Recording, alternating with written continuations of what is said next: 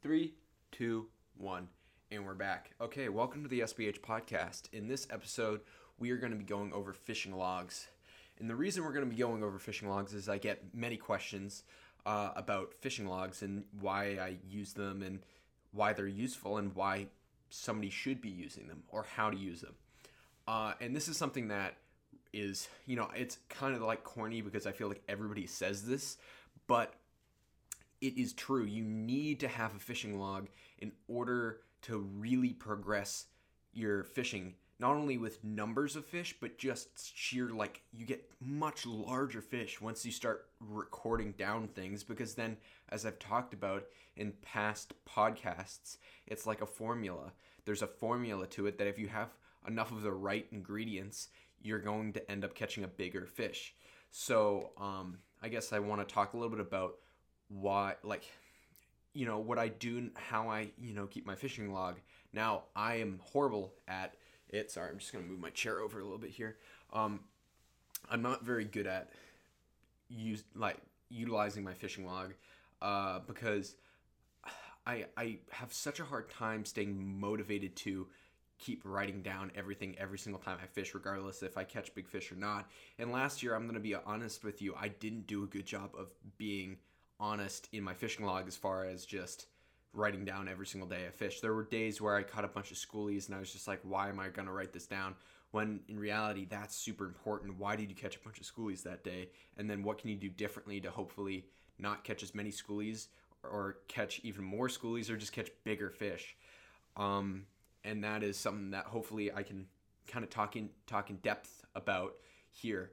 And I've done I've done a fair amount of research about this. I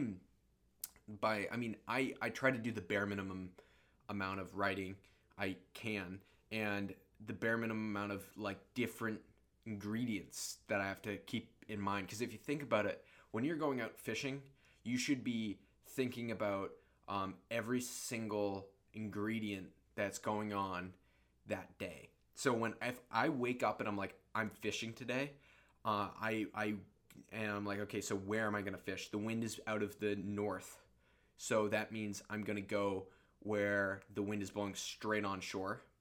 I'm going to go and I'm going to position myself on this structure because the wind is going to create waves, and because if the wind is, and the weather as well, if it's super sunny out, you're like, okay, I'm not going to want to fish during the day, and then I want to fish at night. So there's a lot of different things that you have to keep in mind. And then you go water clarity, and that's something that there's a lot of different subtopics, I'd say. Now, what I have in my fishing log is really, I focus mostly on the moon and the wind.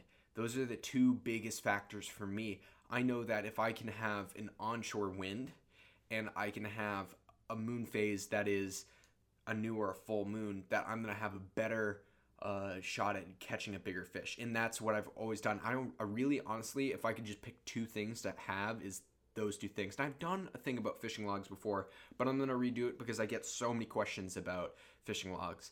And maybe, because I don't really remember what I said, maybe I'm going to say some different stuff. So hopefully this will work. Hopefully you guys will enjoy this. So anyway, my thing that I really focus on is the wind. I like wind. Now, I've had tons of people tell me, why do you focus so much on wind? You don't necessarily need to be focusing this much on wind. And honestly, I think it just is the fact that of where I fish and the structure that I fish. And then I have a lot of people asking questions about why do you log a skunked trip? And then I always tell them, and I'm like, yeah, I would log a skunked trip because that means you did something wrong. You should never get skunked when you're fishing. I think I got skunked 3 times last year in total and I fished, I think I fished between 6 to 7 times a week. So I pretty much took 1 day off a week, maybe fishing. I fished the rest of those days. And so I logged a good fair amount of days fishing.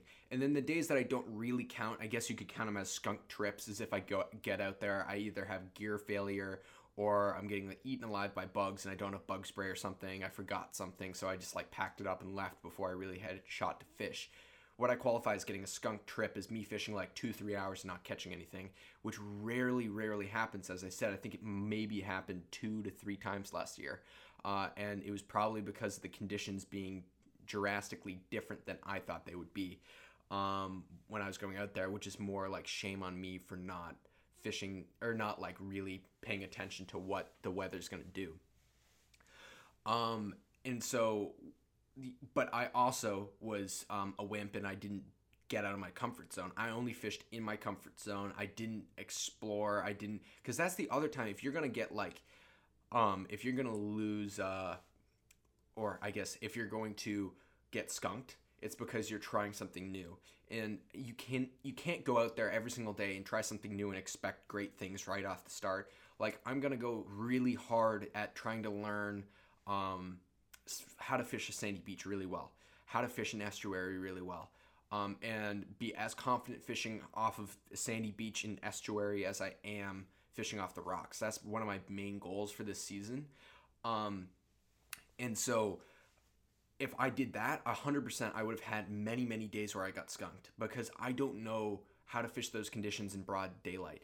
Although the times that I did go and I did fish in estuaries, I actually did pretty well last year. I fished twice, and both of those times I was fishing small topwater plugs, and both those times I caught maybe 2 to 3 schoolies, about 25 inches, which is like a decent fish. I mean, I remember two years ago, I'd be thinking a 25-inch bass is a quality outing. If you can get 2 fish that are 25 inches, that's awesome. So I think that like getting a bass in the mid 20 inches is a success, especially if you're in a new spot. Getting any fish in a new place, especially action or more consistent action, can be super awesome.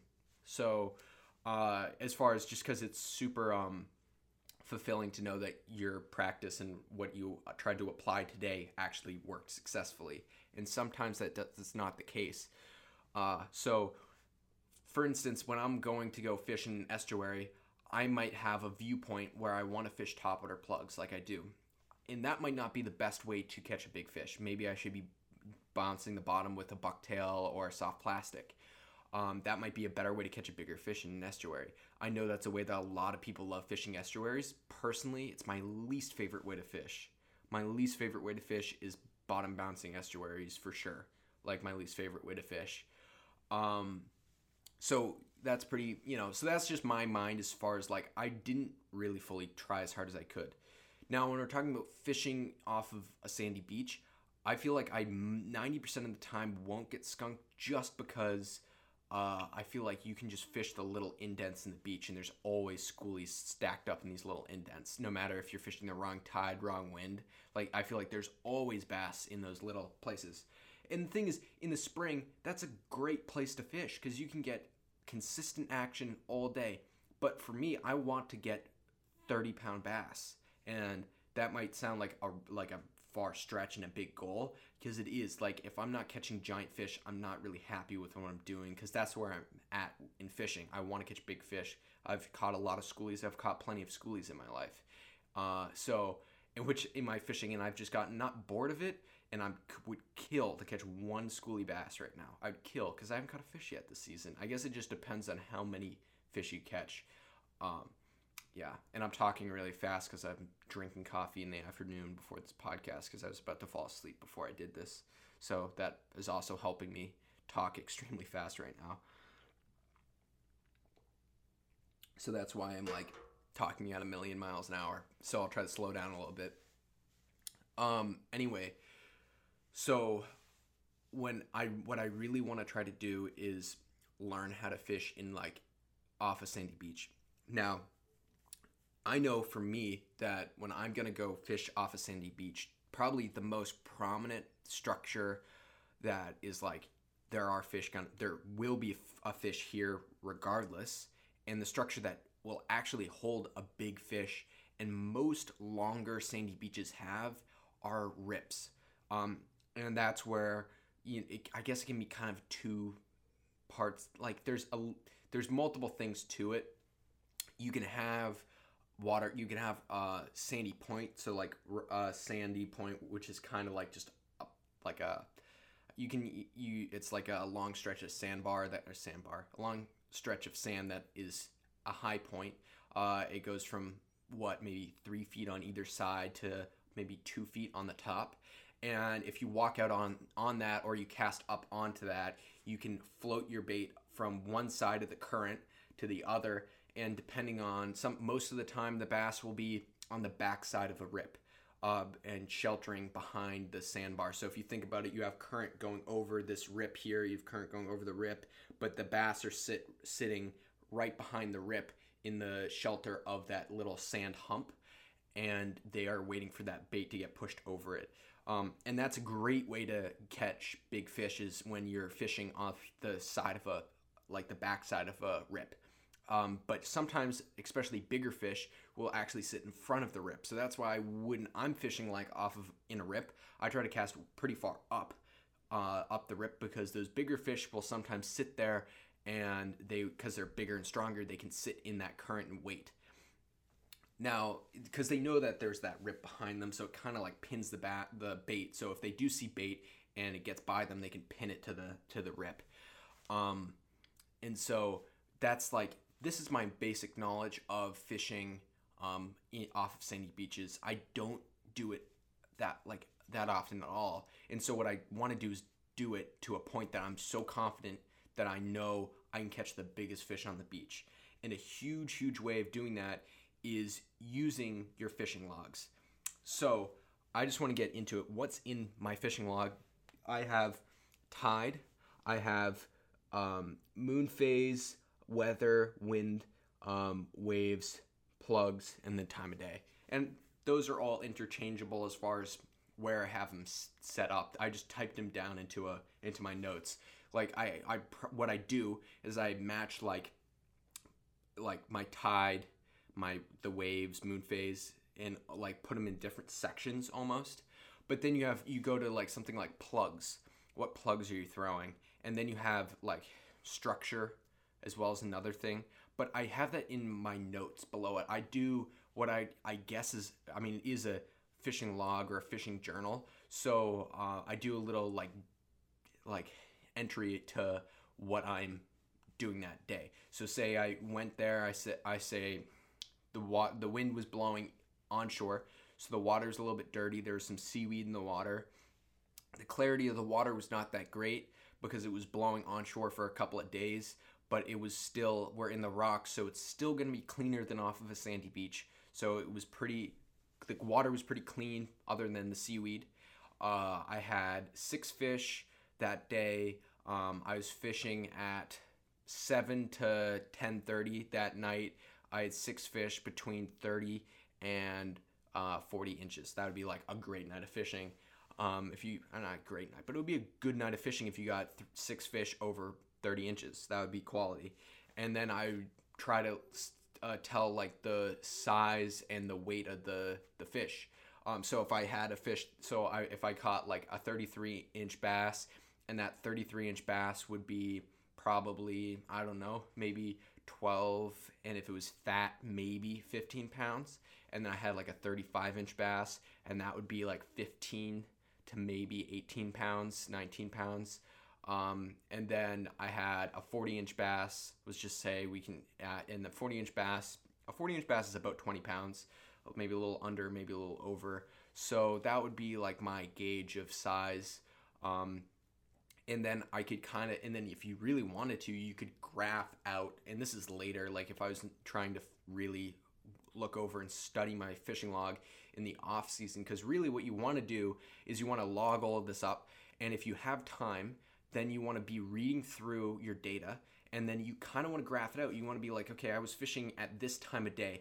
What did I catch during this time of day? And then you could graph sizes and lengths and weights of the fish and see the curve. What is the best time of the day to actually end up fishing in that spot? Is it in the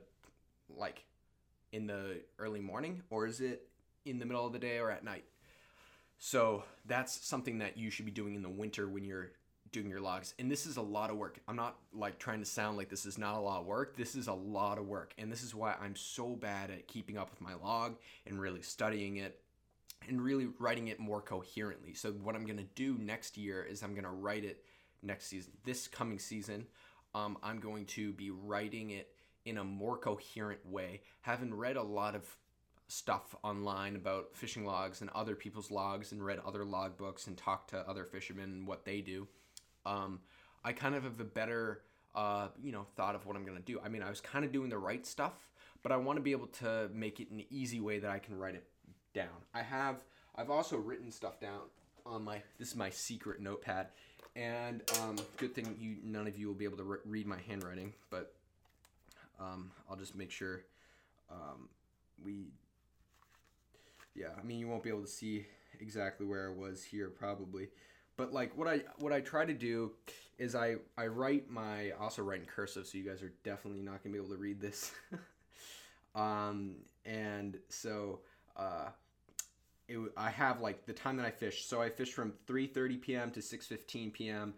It was mid-tide on incoming. The wind was 3 miles per hour. The waves were 2 to 3 feet. It was the moon phase. It was a waxing crescent. I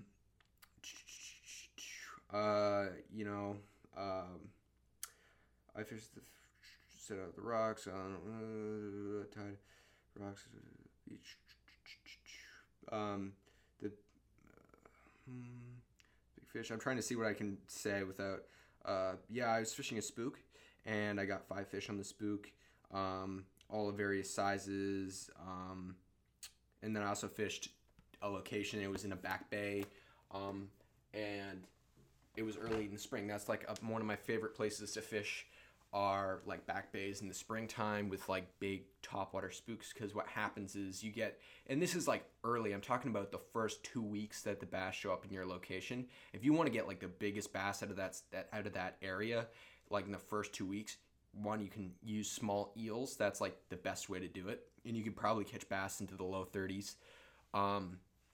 Number 2, what you can do is you can throw large topwater spooks and stuff in back bays, and sometimes you'll find these little pods of bass, and they can be in that high 20-inch range, and it's a lot of fun, especially when you have lighter tackle. I like to throw my lighter setups and just have a lot of fun. I'm gonna do more fly fishing this spring because I just want to do more fly fishing than I did last year. I was really focusing on getting size. I'd love to get a bigger fish on the fly rod. If I get something that's like 20 pounds on my fly rod, I'd be ecstatic. So that's kind of another goal I have. But yeah, so I'm gonna try to what I tried to do in like the spring is I look through my logbook here, and I can see that I fished this back bay area in last spring. I fished it 6 times probably. I actually didn't fish it after that the whole year. And I fished that spot 6 times, and I had bass up to 30 inches there. And that was between May 4th and I'm gonna say maybe May 15th, 16th. That's when I started like trying to turn into catching bigger fish. And then when it got to late May, that was when there was 40 pound bass around, and we started to really hammer some big fish. Especially, and I had one spot that worked so well in the spring, then it just died. But I had this just such killer season there early, and I was like, no, my spot. I was so pissed. I was so pissed because that spot was producing so well for me, and then it just slowed down. And that was frustrating because then I had to find another spot that would produce, and that's also not that easy to do, is to find multiple spots of where there are big fish. But what helps is if you can find certain structure, and then you can write it down in your log, and then when you look back at your log and you're like, okay, this structure where I have a rock, like rocks that are very high up in the water, waves crashing over those rocks with white water coming in, I know that swirling white water underneath there's going to be some fish set up. So I know, okay, look for big boulders and stuff that are shallow to deep. And I did a lot of that, like shallow to deep, wave sweep where waves are crashing on one side of a big group of boulders and pushing a lot of water in. That's something that I really love because that creates a lot of current, and it creates a hole, and it also creates just multiple ambush points where the bait is going to get funneled in. And the bass there, oh my gosh, the bass can just get giant, get huge. and then you can throw, and then it gets really fun once you like do a lot of work. I guess the more work you put in to understand where the bass are, what the bass are feeding on, like all the different conditions that you can figure out with the logs, like what time of day works best, what moon phase works best, what tide works best. That's the other thing I have that's pretty important is tide. I personally like, for catching big fish, I like slack high or slack low. And slack tide, when it's not like, when you look at like slack tide and you have like the moon phase and it goes up and then down on this curve, slack, there's 2 points of slack. It's when the current is moving at its least, like not very fast. It's when the current slows down, not when it stops. So if you want to really fish slack, you want to fish like that hour to 2 hours before high tide, or hour to 2 hours after high tide. Same thing with low tide, hour and a half, hour to 2 hours before low tide, hour to an hour to 2 hours. Wow, I can't speak. An hour to 2 hours at low tide. And that's like slack, and that's when I think the biggest fish are moving around. I also think that when you have like day to night and night to day switches, which is much more prominent and happens a lot quicker, in my opinion, at the in the evening than in the morning. But when you have those actual big day-to-day switches, then that's a bite. That switch from it being dark to light or light to dark, that's when I think big fish feed. So if you can coincide a moon phase with sunset, and like high tide, then you have perfect storm to catch a really large fish. That in early too, you don't have to lose sleep either. If you can fish a place that at high tide, around a moon phase, or at like slack high tide around a moon phase in a spot that has good wind and everything, then you've hit a grand slam. And I have so many times where I've brought people out and they've had killer days, caught the biggest fish of their lives. And that's another thing. I mean, these t-shirts, I'm like, if you guys buy these t-shirts, this is the last day. I'm putting this out on Wednesday. This Wednesday is the last day you can buy these t-shirts. They're in the link in my Instagram at Stripe Bass Hunt. And if you purchase one of these t-shirts, you tag me on Instagram in a post, you're entered into a raffle to win a free fishing trip with me, and have a decent, and I would suggest picking, and you can pick any day of your choice during the fishing season, but it will be on Cape Ann, and I would suggest picking it around either a new or a full moon. And also, like, we can keep it up in the air too. I can tell you, like, if I can see 10-day forecast and I can see what direction the wind's blowing in, I can tell you where what winds I like the best, and what time would be the best for us to meet. There's all sorts of things I gotta figure out, but that's for next season, like next year, because number one, we have this crazy coronavirus, so I hope everybody's staying safe, and this is no joke, this is real. So everybody just social distance, go fish by yourself. Yeah, so if you can do that, that would be great. Because the more people social distance, the better, the quicker this will be over. Anyway, so if we can fish a good moon phase, we'll be able to get onto some big fish. As well as what I was saying is it's going to be next year, because we do have the coronavirus, and also I'm probably going to start guiding next year. I've talked a little bit about that. I have it kind of up in the air about what I'm going to do next year, but yeah, next year I'm contemplating guiding a little bit. So if you guys are excited about that, you can comment on my in the YouTube if you want, if you think that's a good idea, and if you guys want to come out with me at some point, because maybe in 2021, wow, that's crazy, you guys can come fish with me. But yeah, I'm super excited about this next season. I've talked a lot about, like, I guess I'm not really getting that deep into the fishing log stuff, but like I'll get a little bit more deep into it. I'm super excited about this next season. It's so close. I have I'm probably gonna catch my first fish. This is coming out Wednesday, as in this Wednesday. And what is it, the 15th, 16th? Man, I'm blind. My contacts are dry. It's the 15th. I think. Wow, I have to check this to make sure this is right. Yeah, it's the 15th. So Anyway, I'm gonna be this is gonna be posted on the 15th, and the 22nd is a new moon, and that's when the bass should be in Cape Ann, in my opinion. I don't care what anybody else says. I've heard people talking about how, oh, I caught my first bass March 3rd on the Cape.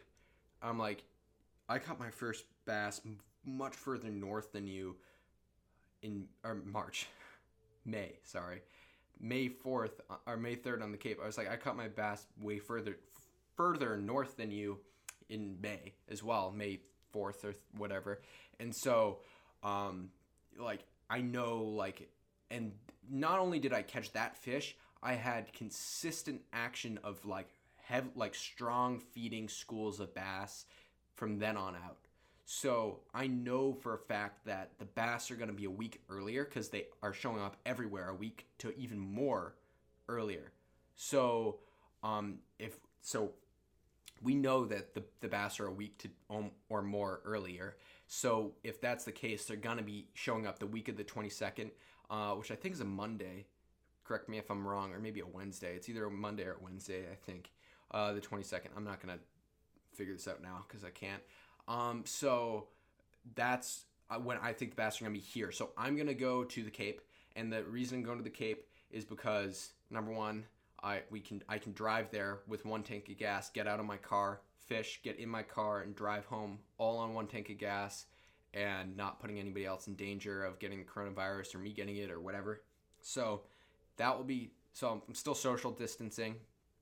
I'm gonna fish a spot down there, and I know has a herring run or alewife or whatever.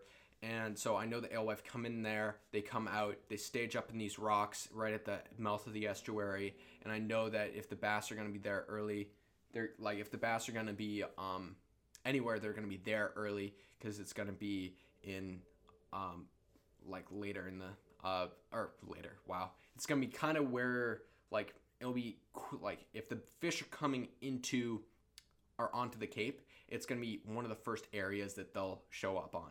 And that's your hint. You can look in an estuary where there are rocks at the mouth of it, and it is where the bass will start showing up there first. That is an alewife run. If you guys can figure that out. Because I don't necessarily. I looked on Google Earth. I saw it. I looked up about that area.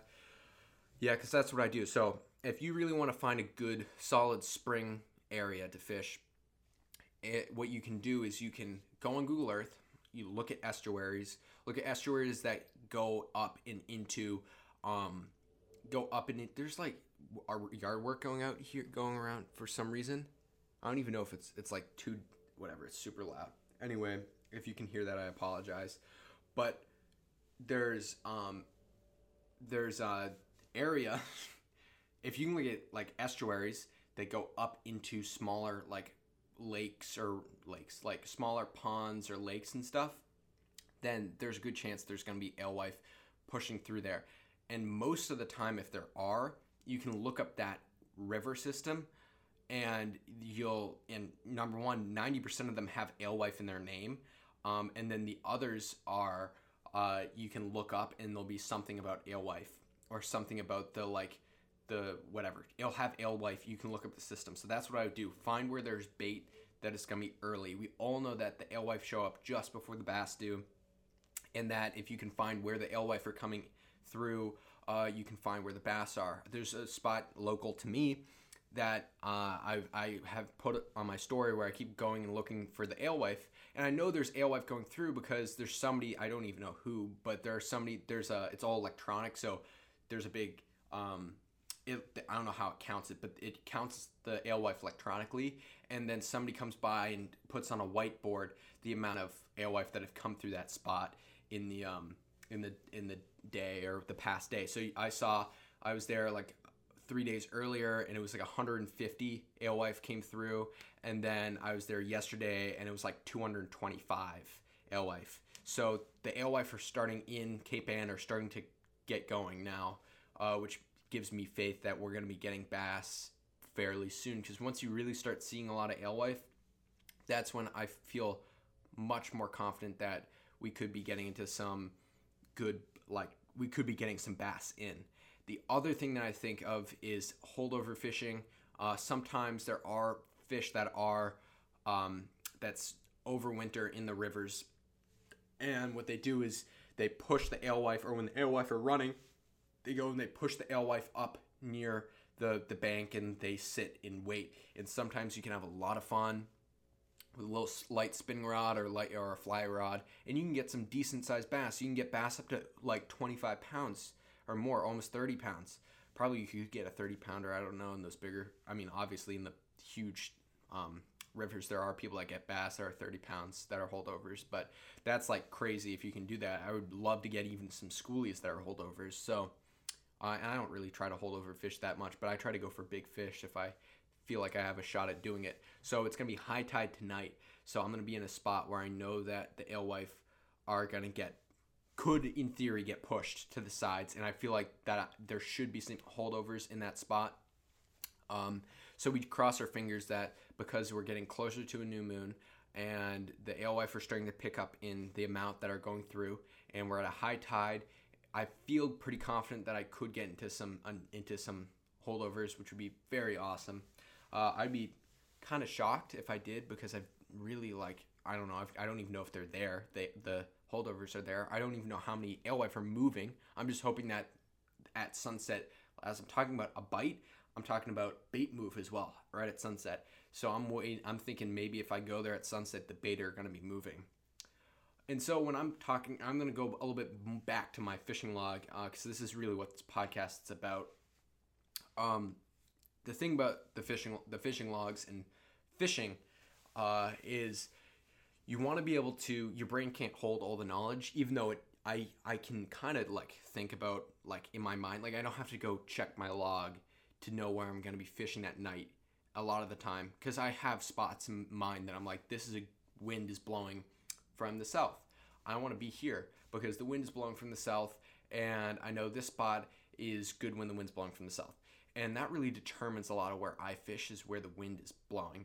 The secondary thing is what tide is it when the sun is setting, because I like to fish right at sunset. All of my biggest fish came right at sunset. I think that switch from sunset to sunrise, or that switch from sunset or sunrise, that switch from it being dark to light or light to dark is a huge time that the bass are feeding, or it can shut them off. So when I'm looking at my log, that's what I want to look at. Now in the winter time, it's a great thing to do is just read back through your log, and because spring's coming. So what you want to do is you want to start at spring. I say I'll start later in the season. I'll start at springtime and I'll start reading through that. And I'll read where I fished, what conditions worked. And then what I'll start doing is plugging in the times of day and the tides of different areas and seeing, okay, I'll plug in an area on a graph, and then I'll plug in the time of day, and then I'll plug in the tide, and I'll get everything graphed out to the point that I know at what time of day the bass are feeding the heaviest there, at what tide the bass are feeding the heaviest there, and what time of year the bass are feeding the heaviest there. And then I know, okay, fish that spot now. And then like clockwork, you have specific conditions. You go to your graph that you did that winter, then you can figure exactly where it is. Now, I can't do that, or I guess I can do that, but I don't have years and years and years and years of this. Some people have 30 years worth of log. If they did that for 30 years and they fished in one area for 30 years and they took all of that data, they wrote it all down, and then they used that data to then graph out exactly where the fish would be, you could have any conditions, and you could make a calculator, like you could make on Excel. You could make a calculator so that you can plug in the conditions into certain boxes, and it will give you the best place to fish that time depending on all the variables. So you wouldn't have to work any of that out in your head. You could just go to that spot. It would tell you where to fish, what lures to throw, everything. It would just calculate that for you.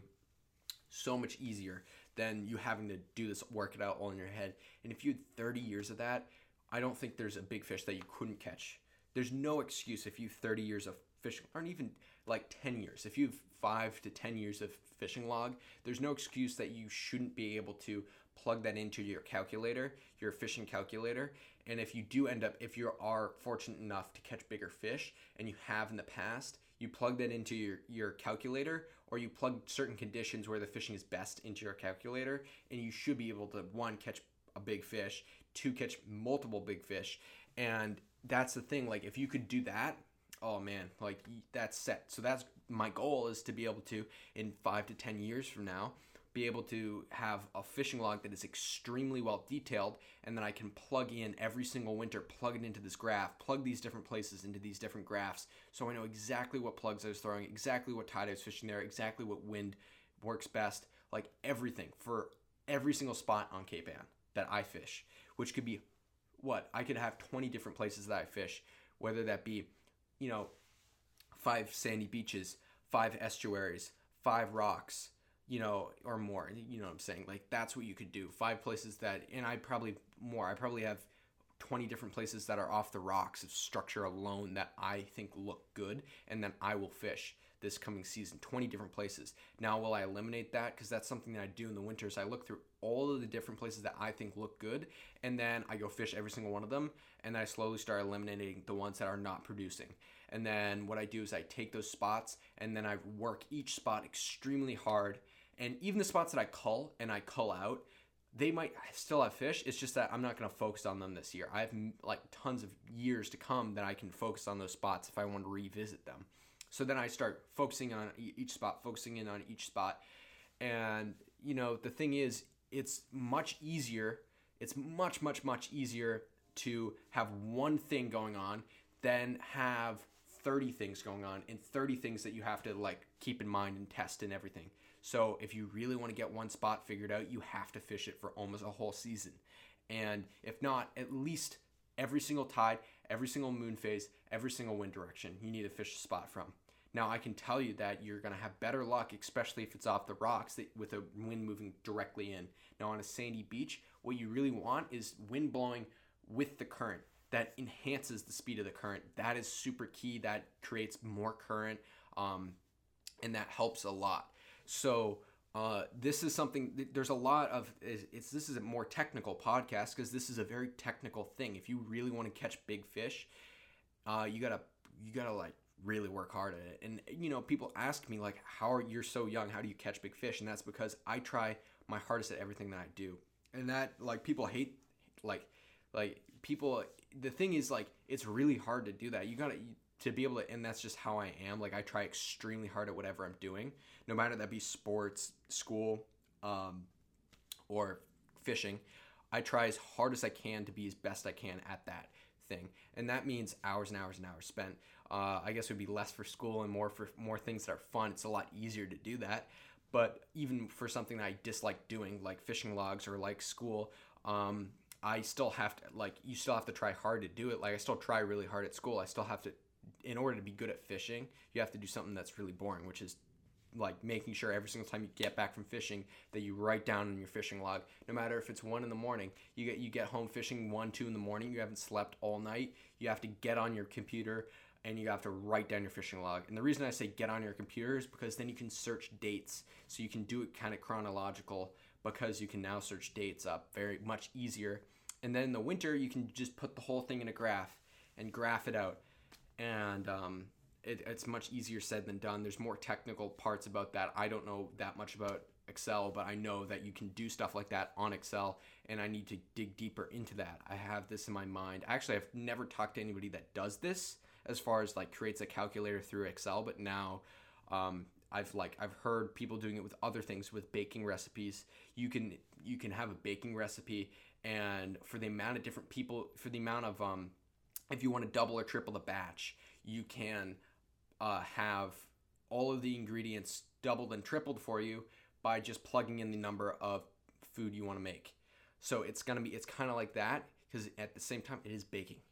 It's the same thing. It's ingredients. It's basic. It's the same basic thought process and mindset behind it. You have multiple ingredients to get your food good, and to be able to have good food, you have to have you got to make sure everything's perfect. It's hard to have everything be perfect in fishing, but because there's 100,000 times more, variables that have everything to do from water temp, barometric pressure, air temperature, and then time of year, how aggressive the fish are feeding, like everything really.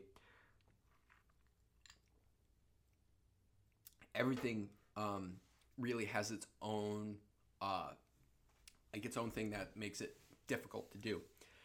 And I hope that that makes sense to some. I hope this makes sense to those of you that are watching or watching and listening, because this is a podcast. Because this is something that's super technical, and I didn't go that deep into it, and I didn't have this idea. Now that I have it on tape, my idea is hopefully gonna actually come to fruition, I guess. I don't know, but I feel like, you know what I do there? I throw words out that I feel like sound good, and sometimes they just have nothing to do with what I'm talking about. And that was one of those scenarios where I just threw a word out there and hope that it meant what I was hoping it to mean. Anyway, so what I'm trying to say is there's ways to make your life extremely easy by making it more difficult. And that is, you're going to have to work super hard, to write down your log in a way that you can take all the ingredients from that log, plug it into an IXL, get everything in IXL. Wow, that's a thing that you use for math. An Excel or a spreadsheet, and you can plug it into something like that.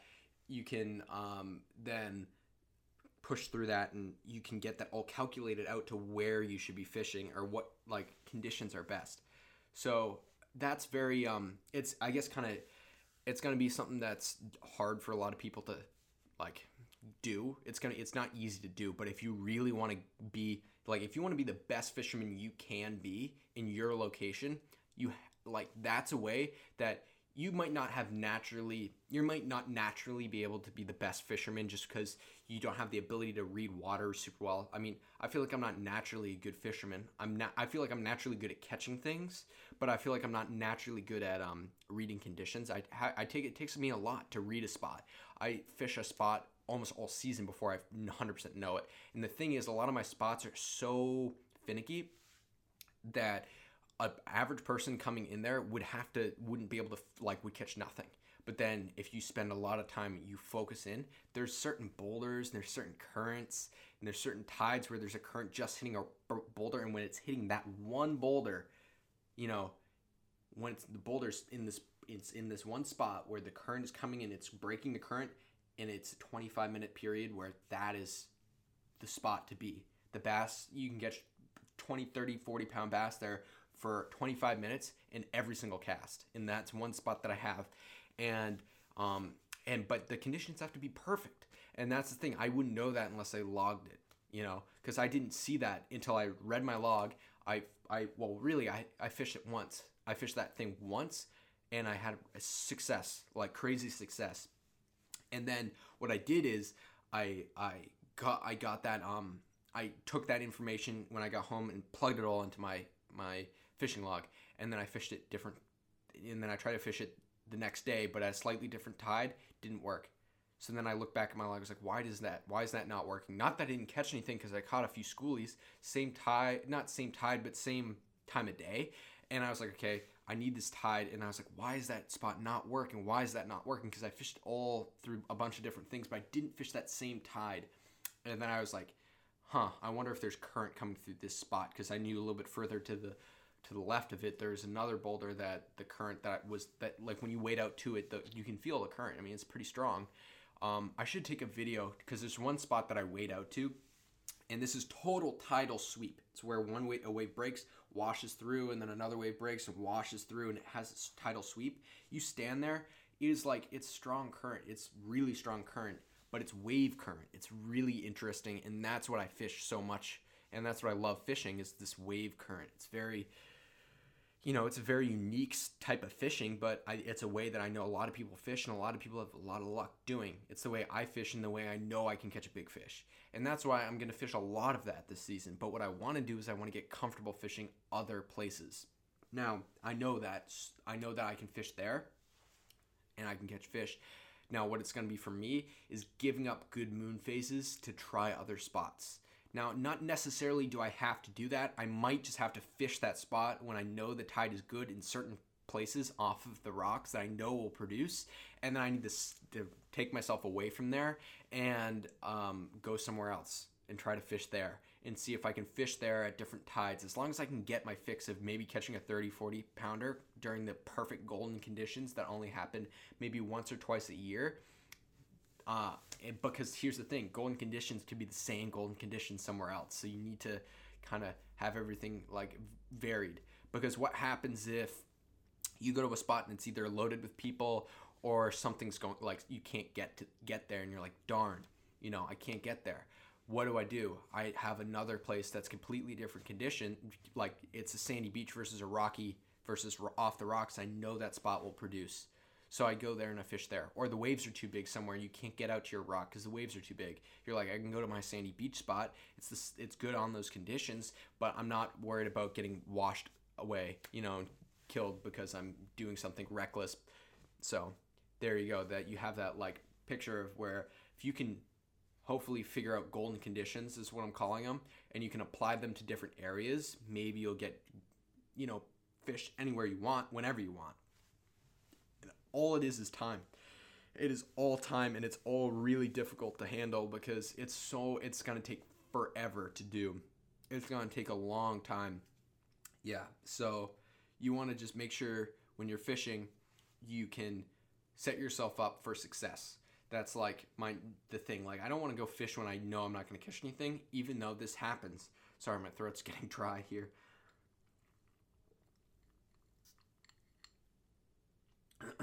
So I know that I want to fish where the wow, that was almost bad. There's so much pollen in the air right now. My contacts are drying out. Everything's like dry. And so anyway, what I'm trying to say is when you try to figure out, when you can figure out the golden conditions for your area, and I'm talking about miles of coastline. You can figure out miles of coastline, and as I always say, don't drive any more than 25 minutes away from your area because there's no point. Unless you have to like drive, unless you're like live inland and you have to drive to the coast, then it matters much less. But it's a lot easier when you live a few minutes away from the coast to be able to say, I don't want to fish any further than an hour or half an hour away, because an hour is a long way. I could fish pretty much in an hour. I could pretty much almost drive down to the Cape and almost drive up to Maine on Cape Ann. And I kind of be equally distant apart from that. So I could fish both of those areas. That's so much coastline. I couldn't even comprehend how much coastline that is and how much it varies. How much it's so rocky, up in Maine, and it's so sandy and flat and everything on the Cape. So there's so much different change between that. That would be too much for me. That's why I like fishing on Cape Ann, because we're lucky enough to have pretty much every single shore fishing condition. We have rivers. We have 2 rivers. We have estuaries. We have sandy beaches. We have rocks. So we're so fortunate to have all of these different places, and every single one of these places, people catch giant fish from. It's kind of like its own. I mean, I guess everywhere that's the case. There's a lot of different places that have a lot of different conditions, but there's a lot of different places that have a sneaky amount of big fish. It's just the amount of effort that you put in to fishing for them. And effort can come in many different ways. It can come in just sheer time. I know people that just they out time it. They just fish so long, and they have their they have their lure in the water for such a long period of time that they can. It's just numbers. It's a number game. At that point, it's like the bass have to move through this area. When are they going to move through this area, and my lure is going to be there? You can cut hours of your life out, though, if you have a log, because then you don't have to spend hours and hours and hours fishing, even though that's much more fun than spending hours and hours, writing in a log. It's just that you'll spend way more time of your hours and hours fishing, actually catching fish and catching giant fish versus just being there to be there, And pretty much everybody that's listening here wants to be able to catch bass either consistently or catch bigger fish. And this is the one thing that you can control, and that is the amount of effort that you put into it. and everything else you can't. You can't control the fish, you can't control the condition, the weather, you can't control any of that. So that's all out of your hands. So what can you do personally? And that is, keeping a good log, and then being smart about when you're fishing. Because then, you can fish whenever. Like, I don't say I'm fishing every night. Like, sometimes I want to go out in the middle of the day, 12 o'clock, and go fish. But when I go out and fish at 12 o'clock, I know it's not going to be like crazy fishing. It might be, but it's probably not going to be. But when I do go out fishing, I know I'm like, okay, I'm probably not going to catch a 20-pound bass. It's possible. I've done it before, done it many times. Caught my biggest fish at 12 o'clock, and it was 90 degrees out, not a cloud in the sky. But at the same time, I've had way more days where I go and I'm working hard to catch a schoolie. So when I am going to go during the day, in the middle of the day, I put myself in a spot with the correct conditions where I know that I'm going to catch a fish. And that's like, for sure, I'm going to catch not a big fish, but for sure I'm going to catch fish. And that has to do with tide, time, a day, like time of, it really has to do with tide. What tide is it? And that's important. To be able to have a spot that's in every single tide, that's also very key. That's something that I would do first. I'd try to figure out, like, doesn't matter really the conditions of wind direction and everything. I would say have a spot that you can fish and you can catch fish from at low tide and at high tide, and sometime in the middle on either side of it. And hopefully that's hopefully you can do that, and hopefully you can drive to a spot in your area to do that. It's sometimes a lot harder when you live on, right? If you live on Long Island, I don't know anything really about that. I shouldn't really go there because I don't know anything about it. But say you lived on something that was like a big sandy beach, but it was like miles and miles and miles of the same structure. So it almost always fishes the same, but not really. There's always going to be spots that fish differently. So I guess it doesn't really, it's easier for some people. They don't have to drive as far. It's easier for some people like me that have almost all the conditions that you can fish from shore on Cape Ann. And I don't know what condition we don't have. That's why I was saying almost, but I'm still leaving that up because really we have rivers, we have estuaries, we have we have flats, we have sandy beaches, we have like everything. Really, we do. We have huge rocks, and I'm talking about, it's not even that. We have all those different conditions. We have beaches that have like deep troughs, like right off the beach, like Sandy Beach. Then we have beaches that are super flat. We have all sorts of, we have pretty much everything. And that's why it's such a crazy place to fish, and there's so much to it that I just haven't explored yet. So I'm super excited that I guess I'm fairly new to it as far as like new to other areas. So I'm really excited to be able to explore so much more of it. I think that's something that a lot of people are hoping they can do. I feel like I've explained it a little bit in this podcast, and I hope this helps some people. And I was trying to be a little bit more, myself this podcast, so hopefully you were able to understand that. I'm so when it comes to this, I'm just so passionate about it, and I have a million things. My mind's going at a million miles an hour, and I'm talking at a million miles an hour, and that's my problem. Is that I talk extremely quick, and I talk over myself a lot of the time. So I'm trying to get better at this, talking to the camera. One thing that happens to me is I'm doing the narration for the trailer, the Striped Bass Hunt Show trailer, and I have to I can't say it correctly, and I had to redo it multiple times. I said it correctly off camera, but as soon as that camera and that recording, not the camera, but as soon as we're recording the sound, I have such a hard time being able to talk to the camera. So I'm trying my best to get better at talking to the camera. And the thing is, it's I do catch big fish. I've done well at that, and not a lot of people that are savvy with technology will do shows and do podcasts and stuff. And when I'm trying to fish, the biggest thing for me is having someone that out there that is either in my area or just knowledgeable about fishing talk. And even if they're less knowledgeable than me, that there's still being able to listen to someone's different opinion about things always helps. And I've gone to seminars and I've listened to seminars where I don't agree. I almost don't agree with everything the person is saying, even though they do have something. And there's always something. And I always talk about this in every article. You can have articles that you just disagree with in fishing completely. It's all preference, because the fish are the fish, and then pretty much every way that you fish, every way that everyone fishes, could work in some form. You know, it might not be the way I would fish and the way I like fishing, but there are different things. Like, there's guys that are extremely good at catching fish on bucktails.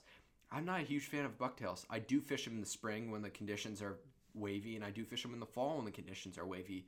I don't fish them a lot in the summer, but if I can get away with not using a jig, I'm not going to use a jig. Or soft plastic for that matter. I'll more readily pick up a soft plastic than I will a bucktail, but I still rarely throw soft plastics. I'm always throwing wooden plugs when I fish, or like eels, and that's pretty much it. That's all I do. But the cool thing about plugs is you can really catch. There's so many different styles of plugs that you can fish every single, water depth and anything. You can fish any bait, anything. Like, the people, if you think of it, somebody's created something for it. And so I hope that, I can keep progressing, and I can keep progressing not only in the show and in the podcast. I can also, as a fisherman, and hopefully you guys can watch me do this, because there's a lot to go. Like, this is going to get crazy in the next few weeks. I think what's going to happen is, and I'm going to call this now, the show is going to do really well. I have a very good feeling about the show, and we're fortunate enough this year to have everything the way it is. Unfortunately, the unfortunate conditions as far as the coronavirus have actually opened some doors for me. So I am going to have the ability to, and it's also shut a lot of doors, but it's also opened a few that are pretty unique and crazy. But I have now way more time because I'm not in school. So now I can fish from the beginning of fall, like the beginning of spring, all the way through the spring, whenever I want, no matter what time of day it is. So, because I can always do my schoolwork at any time of the day. It's not like direct, like I need to do work. So that helps me a lot. And then having my siblings home, my camera guy around, I can do so many different things. And so the season's not going to be the way I thought it was going to be, but I think it's going to be very cool. And also, I think the fishing is going to be good this year. I've heard there's a lot of bunker around. I know people in Rhode Island are catching bass at a pretty steady rate right now. I'm not sure if they're on the Cape yet. I need to hear. I've heard whispers, but I still don't fully know. So I need to figure that out. And when I do, I will. If I have a podcast, I'll tell you. But I'm going to go to the Cape at the end. Maybe at the end of next week. Maybe I'm looking for the On the Water magazine report, because that's going to show me for sure where they are, because they have all sorts of. They ask way more people than me. But they're always a few days behind. If I had to guess, they're going to be Rhode Island, and then they're going to be just about on the Cape. And when they say they're just about on the Cape, they're actually on the Cape a pretty decent amount, because we were getting fish on Cape Ann way before they actually said we had schoolies on Cape Ann. They said, they're into Boston, South Boston, but they're fully on to Cape Ann by that point. So I know that by the 22nd, I'm hoping we'll get that week of the 22nd. I'm hoping, because it's a new moon, the bass will be migrating faster. I'll be able to start catching my first fish. And by then, I mean, really, the people in Maine, I feel bad for you guys, because you have probably almost a month before you're going to be getting fish in Maine, which sucks, because that's tough, because like I'm itching to catch fish right now, and I can't imagine having to wait another month while I watch on social media everybody else catching fish. It's killing me. And not only that, some guys are getting some legitimately large fish. Yeah, I mean, the guys in New York, oh my gosh. I mean, those migratory big females that are coming out of either the Hudson or coming from the Chesapeake, they're catching some absolute cows, like 30, 40 pound bass. It's been sick. And so hopefully they get here in the next, I'm probably calling, I want to get my first 20 pound bass in end of May, early June, like first week of June. If I can't get one the first week of June, I'm gonna be sad. But I'm gonna try to get them really early in June. That I don't. It's the June new moon.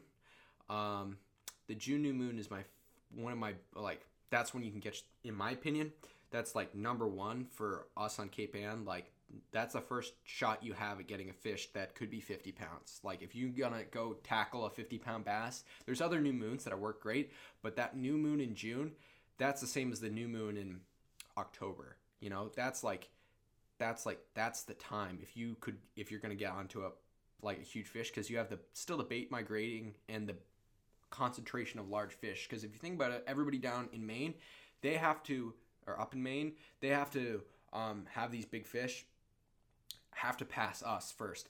So that means that there's going to be a lot of big fish that are moving through every area. So think about that. Try to see when those big fish are going to be setting up in your spot. And the thing is, you can see a lot of that on your fishing log. You have your fishing log, you can see when you have waves of larger fish moving through or waves of smaller fish moving through. And historically, that's around the same time every year that you'll have a very good bite. I had a very good bite in June. I had a very good bite in late July and August. And then I had a very good bite in late August. I had my best bite in late August. I got my biggest fish in late August. And so that's like, and then I had one of my best numbered days of bass in those 20 to 30 pound range. I had probably one day where I had maybe 18 to 20 bass over 30 pounds or 20 pounds, 20 to 30 pounds. I can't really think, I have to look back at my log, but I had one day like that was insane, where I had like in the teens, if not 20s of bass over 20 pounds in only like a 2 to 3 hour span of time. So it was not very long either. It was every single cast, and they're right at our feet the entire time. It's stuff you read about. Like that was, for me, like that was like one of my favorite moments of the season. And yeah, so anyway, I hope you guys enjoyed this podcast. This was a fun one to make. I'm very bored. I'm gonna try to do some filming. I know I said I was gonna take a video of me pencil popping and like how to pencil pop. That is going to come out at some point. Again, I'm just trying to this might come out next week, but I'm trying to figure this out because number one, there's like not a lot of open areas for us to fish beach wise. So you kind of have to figure out like off the rocks, and then I have to get all suited up, and it's just like, it's a big deal. So I might do it when we're on the Cape. I might do that video. But just know that I'm going to do some tutorials, and they're coming. As well as if you want to see these Pumbaa plugs, Joe Dion from Pumbaa Plugs has come out with a whole bunch of like videos on his not his Instagram, but he does one video on his Instagram, but on his website, where you can buy his plugs, where it shows those plugs getting like worked in from a drone shot from above. So you'll be able to watch his pencils and Magnum walkers and stick shads or whatever he has on there. I'm not entirely sure every single plug that he's filmed, but you'll be able to go and see what those look like from above, and see exactly what the action are on those plugs, because that's the primary plug that I fish, because I work with him. So yeah. Anyway, so thank you guys for watching this podcast. I hope you guys enjoyed it, watching or listening, and I will see you next time.